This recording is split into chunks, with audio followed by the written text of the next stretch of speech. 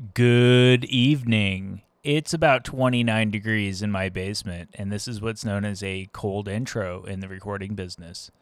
And if you were a dead body hanging out in my basement, you'd also be 29 degrees.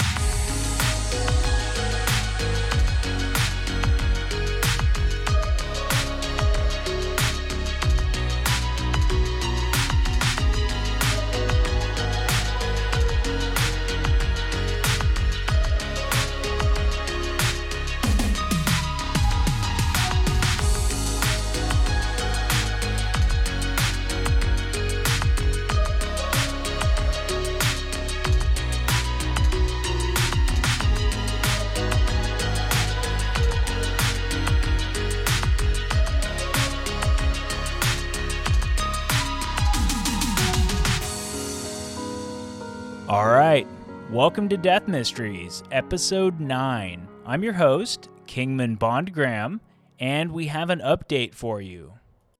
Matthew Lang, the young man we discussed in our last episode, whose vehicle was found after suffering a rollover crash on Highway 62 near Lost Creek Lake, has been found, and he is deceased. Some curious facts about this case are that his body remained about 300 yards from his crashed vehicle. He lay there for the better part of 2 weeks without being discovered, despite all the search efforts that we witnessed firsthand as we drove by the scene of the accident on Halloween. And it's curious that it took so much effort and time to find his body so close to the vehicle.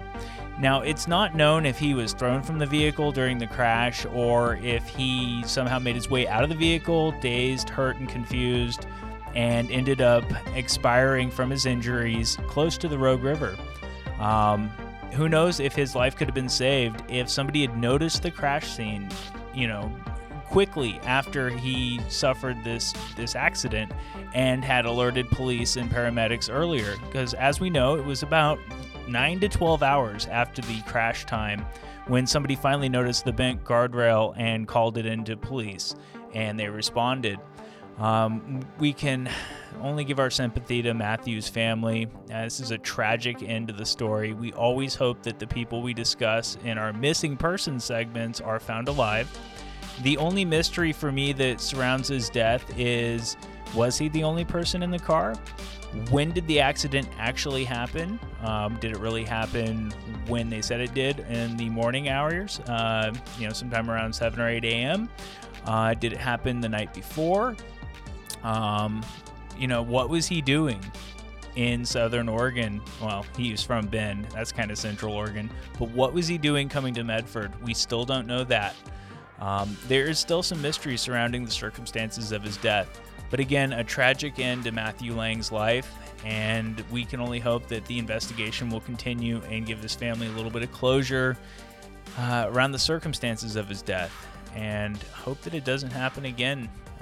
But it probably will in our county, because that's just the way things are around here.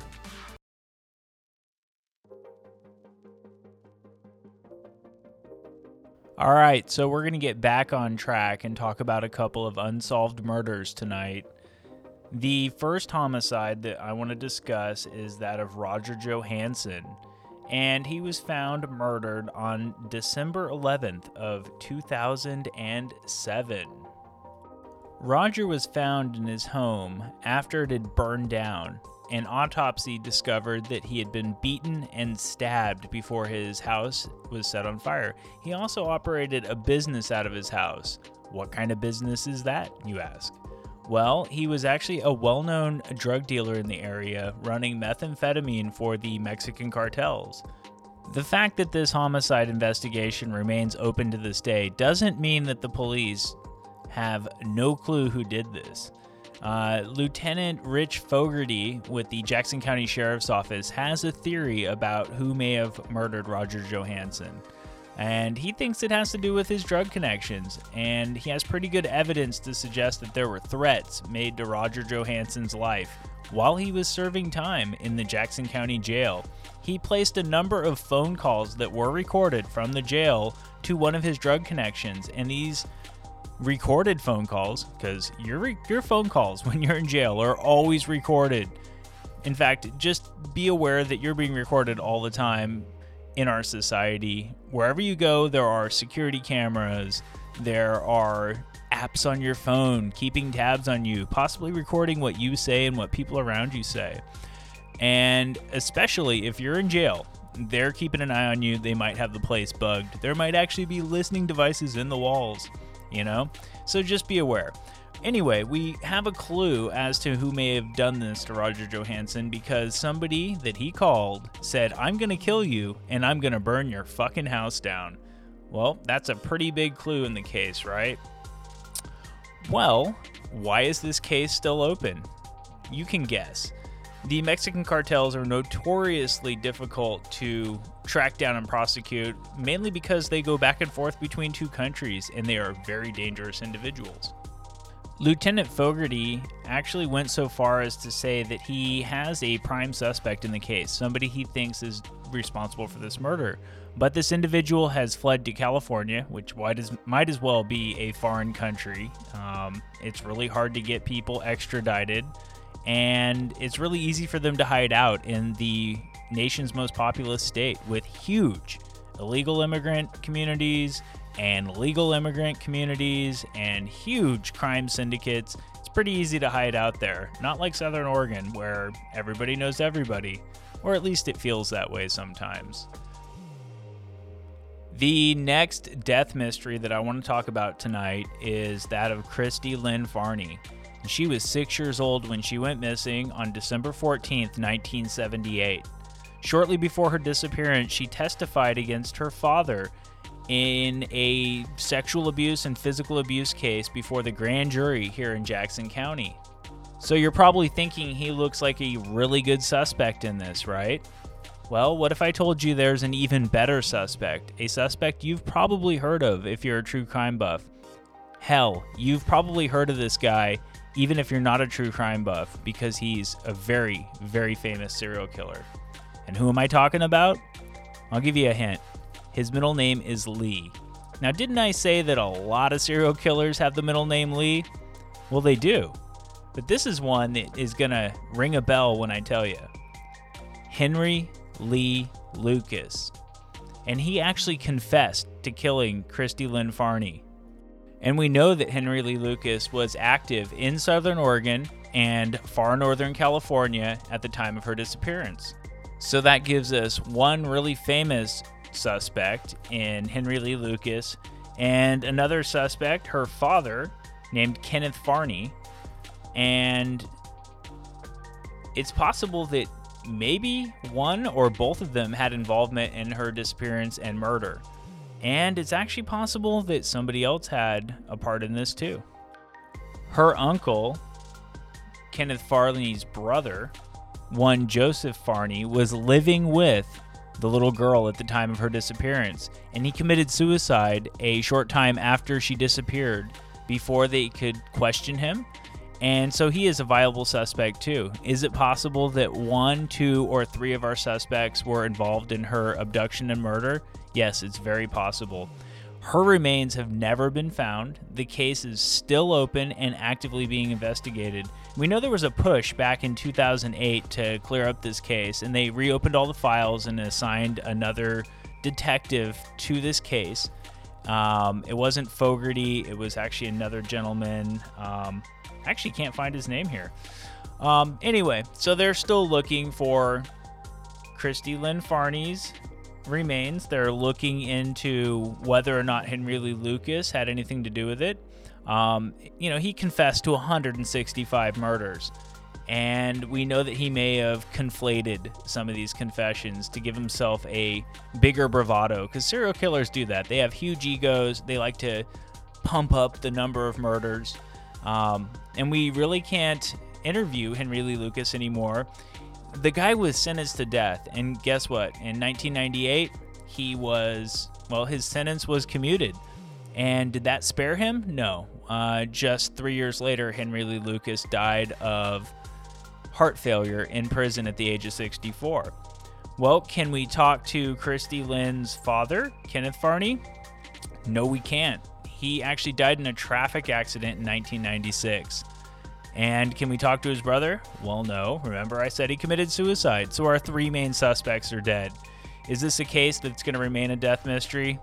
Probably. Is this a case where her remains may very well be found? Do they have DNA to match remains found too? Yes, they do. And am I hopeful that her remains will be found? Well, this is a very big wooded area where lots of bodies are hidden and not a lot of bodies are found. We got a lot of missing people that will remain outstanding missing persons.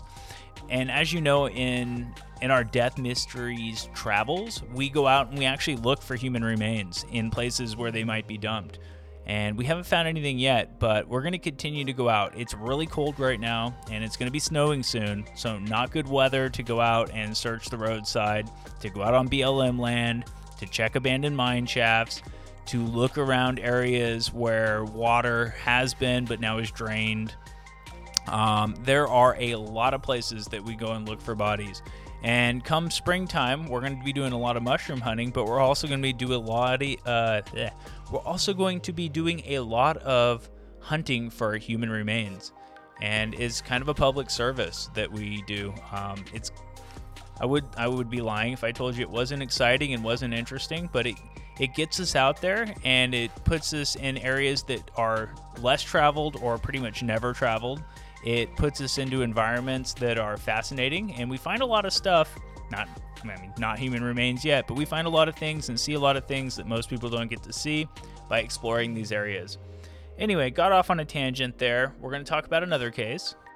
So I was actually able to find a little more information about Troy Dean Carney. Remember the murder on Dead Indian Memorial Road that we talked about? Well, Troy Dean Carney was murdered about the same time, September 4th of 2007, and his body was found in a homeless camp over by the freeway interchange, and he was shot in the head. A little bit more information has come to light the more research I've done. It seems that David Lewis received a little bit more attention because he was killed and burned up in his home about the same time as Troy Dean Carney. And he was a well-known member of the community where Troy Dean Carney was, Carney, that's a funny last name. He was a transient, and he had no real ties to the area apart from some friends, and he had lived here back in the 90s. Anyway, back to Troy Dean Carney in the case that plagues us to this day. At his campsite, they found a Wolverine mask and some Wolverine comic books that did not belong to Troy Dean Carney. And they actually took DNA from the inside of this Wolverine mask, and in their database, they found a match to another homeless man. They tracked him down, and they questioned him about Troy Dean Carney's death. And this man was subsequently not cleared, but he wasn't arrested, and they didn't really pursue him much further than that, but he remains a viable suspect. I was unable to get his name.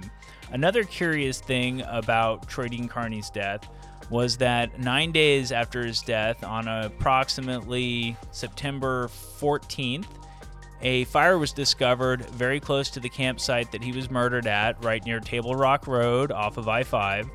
And the fire was actually, it was set to burn some evidence in the case, evidence that the police had yet to find. What kind of evidence, you ask? Well, I'm not really sure. They're being mum about that. This case is still active.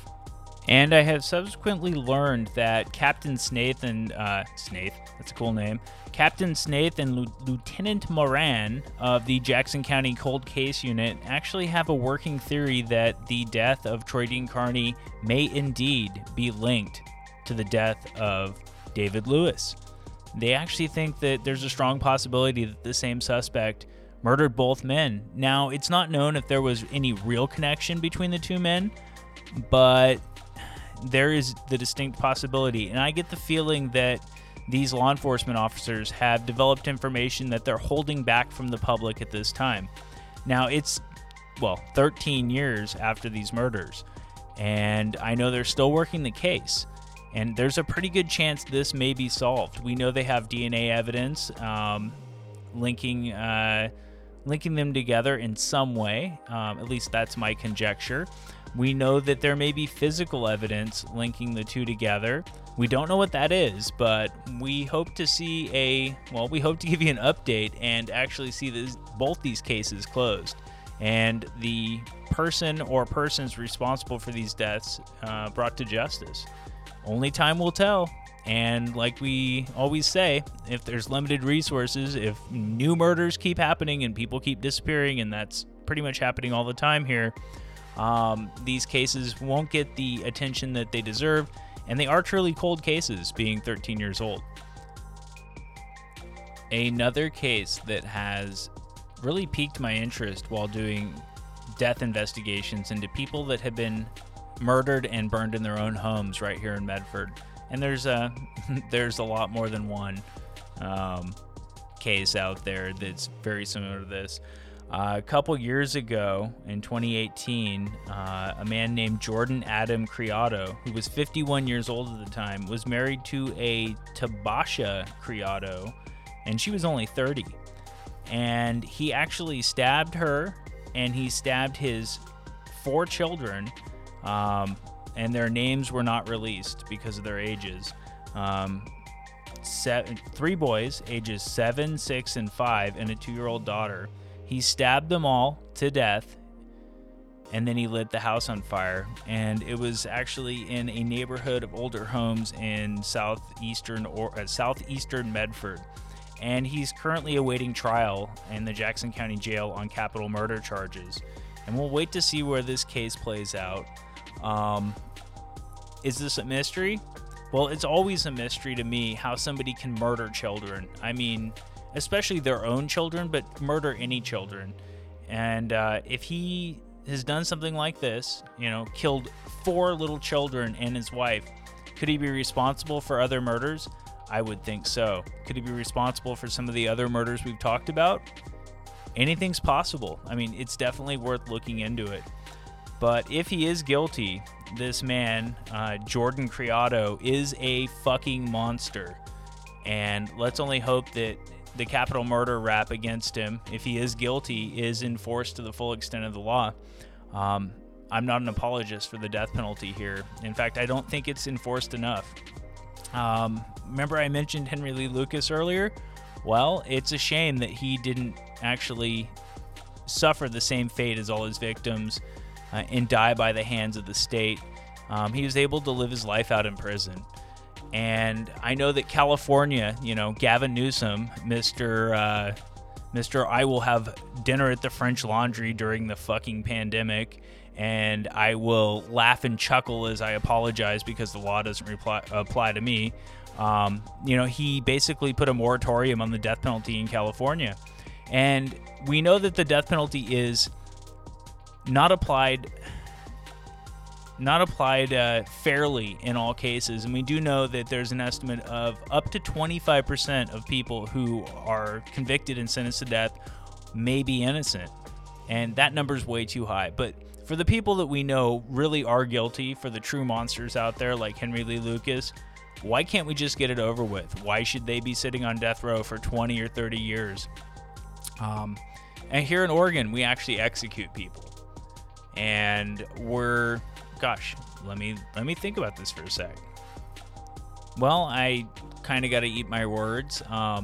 We actually have the death penalty in Oregon, but our great governor back in 2011, John Kitzhaber, actually put a moratorium on the death penalty here too. And Kate Brown, who is a better person than Gavin Newsom, but still I don't really agree with her politics. She has affirmed her commitment to stop the death penalty here in Oregon despite the fact that we have voted to keep the death penalty in play as a democracy here in Oregon, and we've also voted in California, because I used to be a California resident, we voted twice to keep the death penalty, and yet the governors think they know better than their lowly subjects. And they went above and beyond and used their political aspirations to silence the opinion of the people and to move the majority or the minority opinion forward, and to virtue signal and say that there was going to be no death penalty no matter what. Is it a deterrent to have people executed? No. Does it make the victims feel better? Not really. Is it the right thing to do? Yeah. And I'll leave it up to you to decide for yourself if you think the death penalty is appropriate, the ultimate punishment. But what do you do with people that are monsters, that murder little tiny children, that rape defenseless children, that take advantage of I'm kind of going off on a rant here, that take advantage of the most vulnerable in our society? You get rid of them. Oregon currently has 34 inmates on its death row, and that doesn't count the inmates that are on federal death row here in Oregon. One last note about that, both Oregon and California are officially disbanding death rows, and they're going to return those inmates to the general population so that they can serve out their non-existent death sentences with normal prisoners. Well, okay, it's not up to me.